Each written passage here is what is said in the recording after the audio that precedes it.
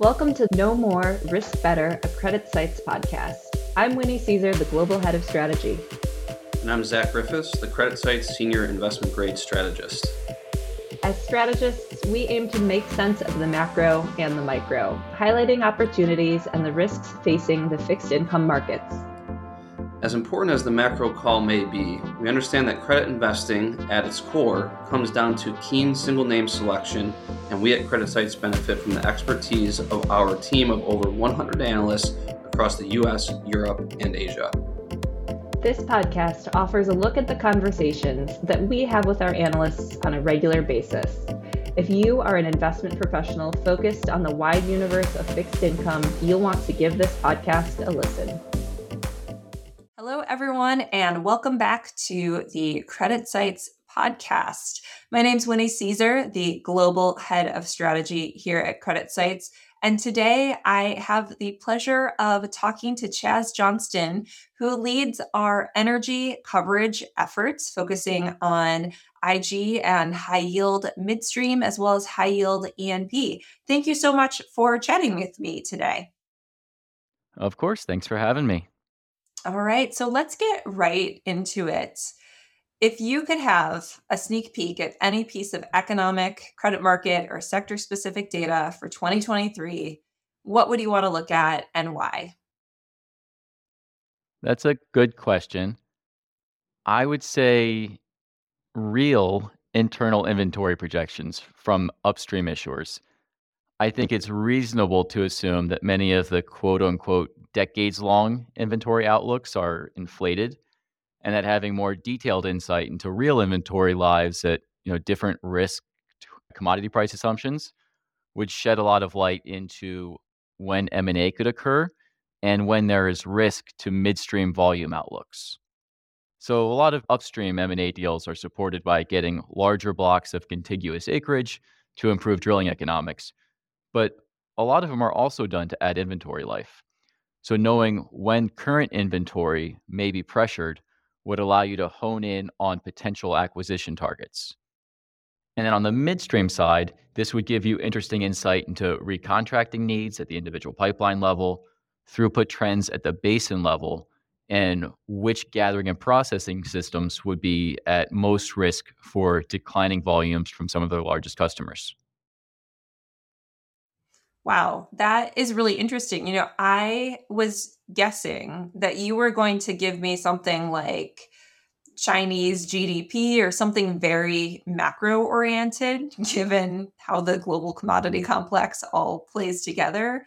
But I love that you had such a specific energy sector story there. I think that is really helpful. And I think it also just highlights kind of the importance of a lot of these details in terms of getting portfolio positioning right in such a kind of volatile and confusing macro environment.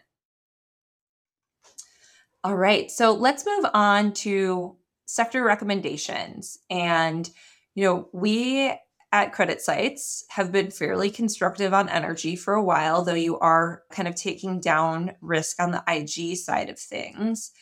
How are you thinking about your sector recs for 2023, and why are you telling investors to position that way? Sure. So as you said, we downgraded IG Energy to market perform in mid-December, with the upstream universe at market and midstream we kept at outperform. And this is because we saw leverage improvement that we'd seen across the space plateauing, both the IG and somewhat on the high yield side, given a lot of the balance sheet goals have been achieved at this point. And from here forward, incremental cash flow is largely being directed to equity holders in the form of dividends, share repurchases, and in some cases, special dividends. And then on the upstream side, you have declining commodity prices that are starting to pressure leverage metrics, but the metrics will remain very strong compared to historical levels. So from a fundamental view, energy remains in a good place, and we thought valuations were getting a little tight for midstream. And just to quantify this for everyone, IG Energy trades about 15 bips behind the overall index. And when I looked back to kind of what it was in other, quote unquote, normal years, thinking about 2017, 2018, 19, and 2021, that spread differential was more like 30 to 40 bips and widened out to 60 to 80 bips in the downturn years. So think 2015, 2016, 2020. We kind of felt the macro environment, the stronger starting point for credit metrics, or where we are now, and the capital allocation plans across the energy landscape reflected fair value at these new tighter spread levels. And so when you think about upstream, macro is always going to be a key driver. But given the balance sheet strength across the sector, we said issuer selection is going to be more important this year. And that's because you have more unique cost pressures impacting capital efficiency. You have well productivity concerns starting to pop up. And these are more weighted to the shale producers, meaning having some international or long cycle diversification provides more value from a credit perspective. Now, on midstream, we maintained our outperform because it remains the widest energy subsector. And for midstream, you can pick up 25 to 30 bips of spread compared to IG energy. And if you think back to those normal years that I mentioned, midstream spread pickup has generally been in the 10 to 15 basis point range. So you actually get greater spread pickup these days for a sector that has minimal direct commodity price exposure because it's largely backed by long-term contracts with built-in inflation adjusters. So for midstream, the inflation story has not been a material impact, and in some cases, it's actually been a tailwind. And even at a lower commodity price deck, production of crude, gas, and NGLs is still expected to grow. So this supports the midstream throughput picture. In terms of positioning within the sector, we tend to have a preference for names on the wider end of the IG peer group, given these constructive trends and a continued focus for many of these names on moving from low triple B to mid triple B. And then on the high yield front, we kept our record outperform because unlike the IG group, many of these issuers continue to focus on balance sheet, a key capital allocation priority. And we think that as we continue to progress through the year, we'll see some positive technical tailwinds from the rising stars, which I think will still happen, and lack of new issue. That's super helpful. I was actually going to follow up with that rising star question because I think it's a pretty key consideration in the outperform recommendation and also just something that comes up a good bit. What's kind of the timeline for further energy rising stars this year? And then I guess what's left once we get those upgrades? What's left in the world of high yield energy? Sure. So on the first part, it wouldn't surprise me to see some of the names move in the next couple of months, the largest and most important from an index perspective being Oxy. So the agencies have been waiting for Oxy to get gross debt below 20 billion. They are just below that number with fourth quarter earnings. So I would expect we see something rather soon on that. Um, we still have 5 of the top 10 largest high yield energy issuers tagged as rising stars over the next 12 to 18 months. The one that I think has been impacted or at least delayed by the recent commodity price volatility is Southwestern. So before the gas price sell off, we had them probably a year end 23 rising star target. And now we think that's more kind of a mid 2024 story. That's super helpful. So, we were talking actually before we started recording this conversation about earnings season. How has that gone? What would you need to see from kind of the energy sector more broadly to change your recommendations around a bit? And did you see any glimpses of those things during Q4 earnings season? Not yet. So I would say first, we did recently make some changes to our natural gas price deck, but not at the sector level. As we entered the year, we were slightly bearish on natural gas. We were about 10% below the strip price because we saw in what would be a normal winter a slight oversupply. And it turns out we had one of the warmest winters on record, which led to a significant oversupply of gas, and prices have dropped around 60%. which is very impactful for certain issuers. As I just mentioned, Southwestern is one of them. But generally, for a sector rec to change, crude prices are going to be much more important because a lot more of upstream is levered to crude as their key commodity. And even for midstream producers who may handle natural gas or NGLs, a lot of those come from crude focused basins. So the energy sector as a whole is much more levered to crude dynamics. And we aren't expecting a material change in the crude price outlook because we feel OPEC is just back in the driver's seat there. And OPEC is going to continue supporting the markets. And they had the ability to because shale producers are in maintenance mode. That's super helpful. So in terms of kind of the crude outlook, we've been pretty range bound this year. Do you just kind of expect that range to generally hold? I do. It's the range that we've seen OPEC kind of react to when it gets Mhm. lower. You would see a little bit of support domestically from refilling the stockpiles if crude starts testing the $70 range. But generally, OPEC has been supporting the market around 80, and that's what we expect to see going forward. We haven't seen any indication from shale producers that they're going to start using balance sheet capacity to increase production again. That is really interesting, especially given the whiplash that I think a lot of investors have had in the energy sector for the past 8 years at this point. So, how do you think clients are thinking about energy? How do you think that portfolios are positioned? Are people comfortable with this new kind of constructive outlook for the sector, or are people waiting for that shoe to drop? I think a bit of both, but I would say the majority of my client conversations would indicate long to market perform. Most clients are very comfortable with the strong fundamental picture. I would say last year there was a huge rush to get long as things were rallying late spring, summer, it largely from clients that had been avoiding energy.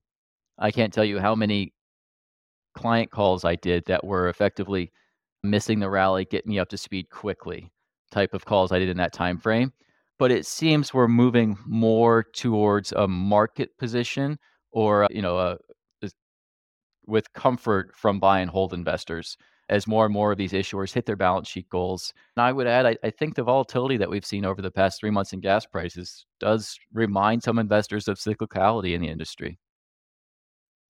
Yeah, absolutely. With all of the macroeconomic headwinds and tailwinds and China reopening and Europe and Russia, Ukraine still, it's hard to get fully confident that we're not going to get caught off sides in energy again. But I always remind investors that it's very rare that the sector that was kind of ground zero for the last crisis still is under pressure in the next kind of volatility and sell off, mostly because a lot of times management teams have to really focus on balance sheet management, liability management, really kind of cleaning up their cap structure so that they can manage through these headwinds. So, as someone who started strategy in 2014, just in time for energy to become an absolute thorn in my side, I definitely kind of agree with your sentiment where there's still a lot of reasons to be cautiously optimistic about things. So, with that, let's talk a little bit about the primary market and new issue activity. How are you thinking about primary in both IG and high yield? What is going to drive new deals? Do we have a big refinancing wave coming from some of these rising star candidates as they actually make it back to investment grade? Is there M&A pent up in the pipeline? You kind of alluded to potential M&A conditions in your first question around economic data. How are you thinking about primary market activity this year? Sure. So on the IG side, I'll start there. We're expecting issuance to return to more normal levels after a down year in 2022. So issuance last year was just 40 billion. And if you think about the 5-year range prior to that, it was kind of in the 80 to 160 billion range. So we expect some normalization here, probably towards the low end of that range, maybe a little bit below based off what we've seen year to date. So year to date is down 30% versus first quarter of last year. But considering we've got a month to go in the quarter, we're effectively on track. And we just wrapped up energy earnings this week. So we could see more issuers coming to market now that that's behind us. So far, year to date, midstream has been a key driver with more than half of the total IG Energy issuance to date. And in terms of who may be coming to market, Kinder is already issued, but I think they'll be coming back to market later this year. Energy Transfer has $2 billion maturing this year that they are likely to refi after largely repaying debt that matured the past couple of years. And most of the big Canadian issuers, so Enbridge and TC Energy, have material debt market needs this year. Enbridge up to $6 billion of new issue, and TC has $3 billion of maturities and another $3 billion or so of borrowings to term out. But they are a bit of a question mark because they also have a high single-digit billion asset sale program that they've just kicked off. So issuance timing will be very dependent on when they receive proceeds as part of that. And on the flip side, there were a couple names that we had expected to refi debt. EOG and OneOak each had about $1 billion maturing this year. And with earnings, they came out and said that they would probably just repay that instead of tapping the markets. Now, on the high yield side, we're expecting issuance to be above the very, very low numbers we saw last year, but still subdued relative to history. So 22 issuance was just $11 billion for high yield energy, and that compares to a range of 30 to 80 billion over the prior 5 years. Now, first quarter has been off to a pretty hot start at $8.5 billion, but this is largely driven by two international issuers in Pemex and Ecopetrol. They did $4 billion between them. The reason we think it's going to remain a kind of a lower issuance year is there's just very few maturities for high yield energy, about $5 billion in total this year. And so if you look at that light maturity schedule, you have a lingering commitment to debt reduction for a lot of larger issuers. A lot of liability management was done in 2021 and early 2022, which lessens the need for that this year. And then many of the larger high yield energy issuers, as we spoke about earlier, are hoping to achieve upgrades to IG. And that means any new potential issuance from those names is probably going to be held off until they are an IG issuer. One would think, one would hope, for sure. Yeah. Given the delta in borrowing costs. I thought it was interesting that a couple of issuers have come out and said that they're actually just going to repay near-term maturities in the IG market. This is actually something that we've given a lot of thought to on the strategy side of things in terms of management teams kind of rethinking just kind of how they're using debt capital in general. Are we just going to constantly refi things for the sake of refining things now that borrowing costs are so much higher? Or are management teams going to get a little bit more strategic in terms of, actually tapping the market when they have a really compelling reason to do so? So that's a really interesting note from your sector and kind of confirms some of the things that we've been toying with as well. So this has been a pretty constructive conversation, I would say, when it comes to the energy sector. So let's talk about the risks here. What really keeps you up at night when you think about your sector and your recommendation? It's exactly what I saw Kinder Morgan do at their January Analyst Day and what Chevron did at their Analyst Day just a couple days ago. And that is using balance sheet capacity to fund buybacks or special dividends and giving up a lot of the strong improvement in credit metrics that we've seen over the past 2 years. So Kinder said multiple times on the call and even had a slide highlighting their $3.6 billion of balance sheet capacity to accelerate buyback targets up to their leverage target, which in Kinder's case is above most of their peers.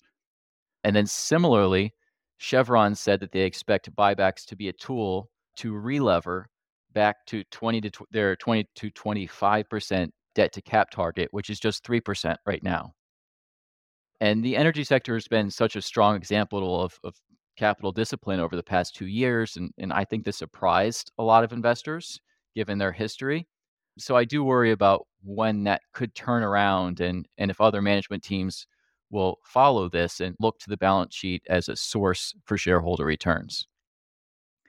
So just to quantify debt repayment focus from energy, IG Energy Index declined by 50 billion last year, and that was despite 20 billion of rising star debt.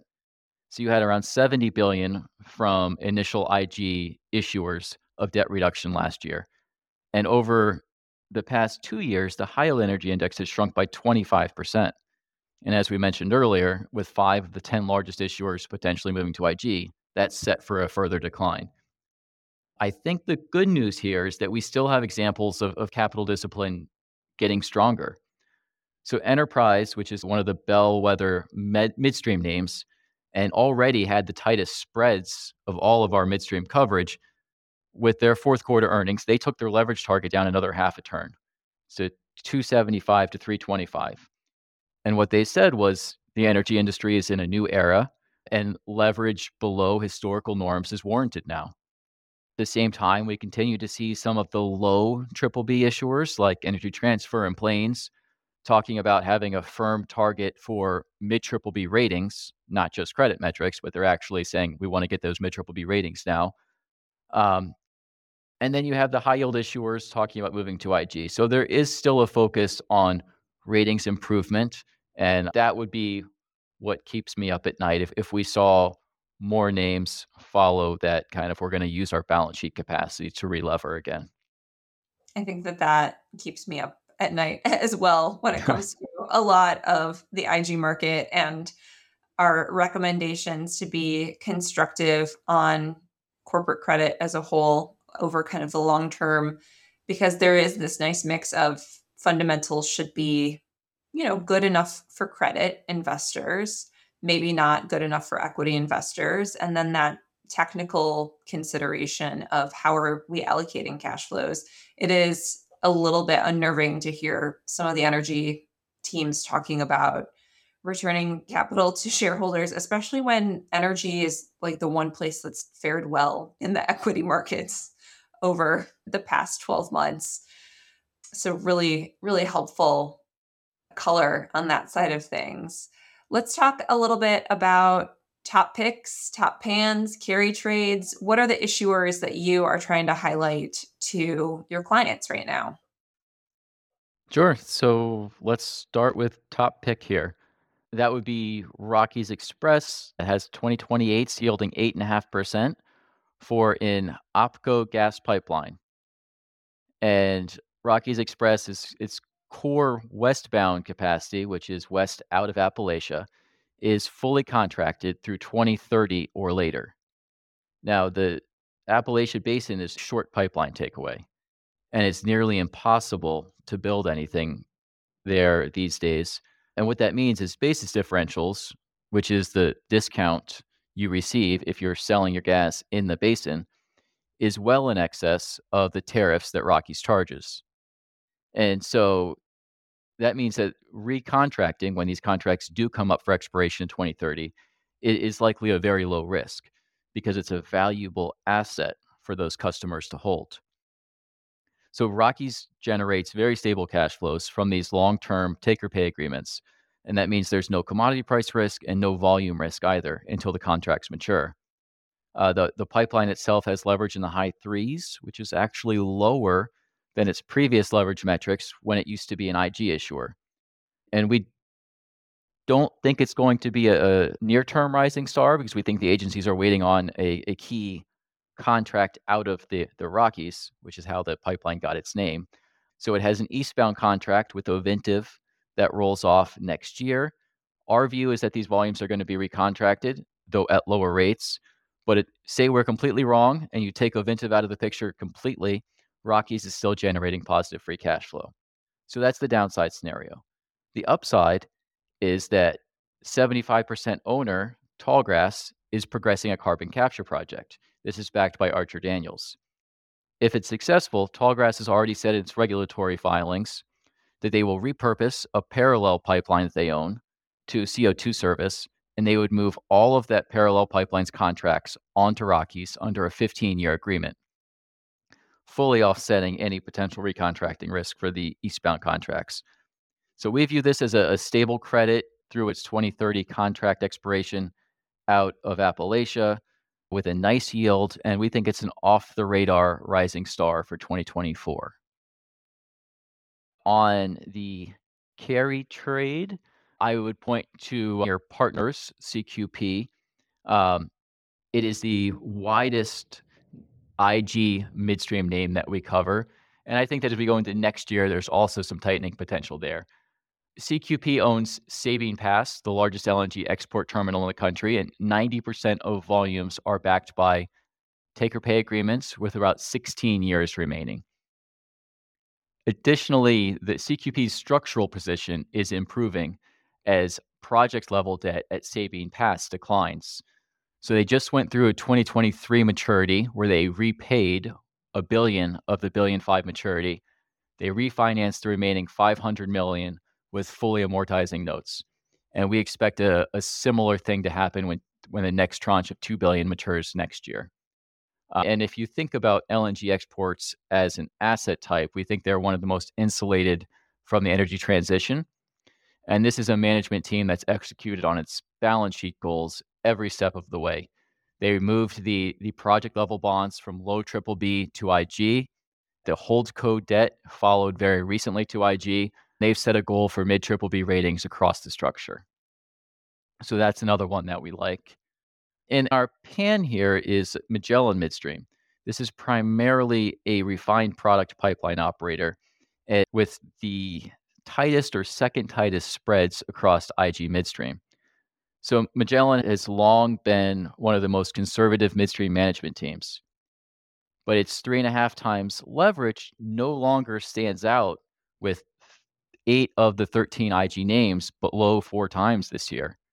It's 2 when everyone had a 4.5 times leverage target, but being in the mid threes is just no longer enough to stand out from credit metrics. And this year, Magellan's in great shape actually because their core refined product pipes have a annual PPI plus finished goods tariff adjuster, which means they're going to see a nice increase in tariffs this year. But the real concern is what happens in the medium term, because refined products account for 70% of their EBITDA, meaning Magellan's core asset is at the forefront of the energy transition impacts that we're going to see.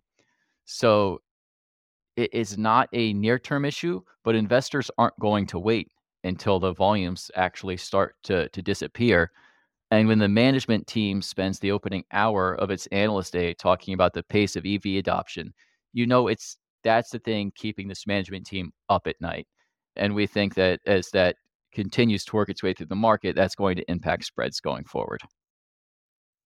That is super helpful. I was actually going to ask you during that keep you up at night question about energy transition, but it seems like there are definitely pockets where there are potential pressures that could materialize sooner rather than later. And then other parts of the energy sector that still seems to be fairly well positioned to manage through some of the changes that are coming to the sector and really the way that the global energy market functions more broadly.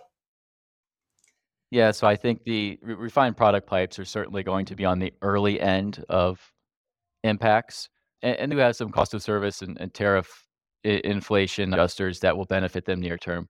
But long term, it's hard to argue that there's not going to be an impact there.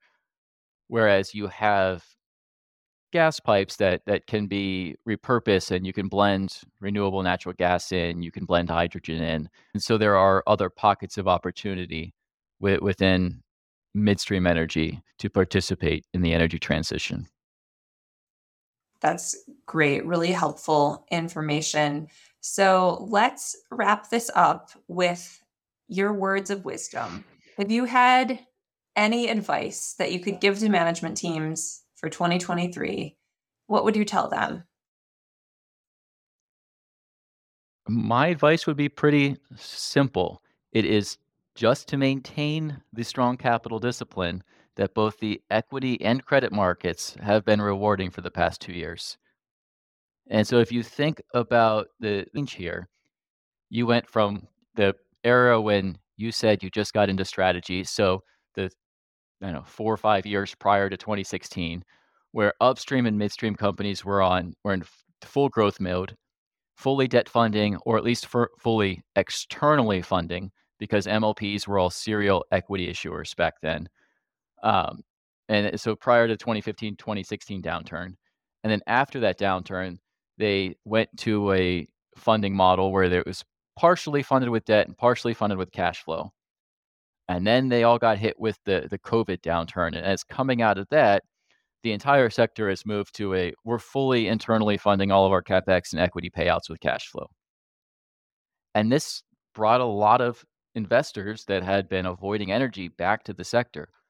So my advice is to don't stray from the strong capital discipline that's been benefiting both sides of the equation, just to chase some short-term incentives or goals. That is wildly helpful. I really appreciate this conversation, Ches. Thank you so much for joining me. Thank you all who are listening to this podcast. If you have any follow-up questions, please feel free to reach out to me or Chaz using the Ask an Analyst function on the CreditSights website or by shooting us an email. And good luck to everyone navigating the energy sector in 2023. Thanks, Chaz. Thank you. CreditSights disclaimer. All price references correspond to the date of this recording. This podcast should not be copied, distributed, or reproduced in whole or in part. Neither CreditSights nor its affiliates makes any representation or warranty as to the accuracy or completeness of any information contained in this podcast. CreditSights is not providing investment, legal, accounting, or tax advice, is not providing research or making any recommendations, nor is CreditSights offering or soliciting any transaction with respect to the purchase or sale of any security. The receipt by this listener of this podcast is not the giving of advice by CreditSights or its affiliates.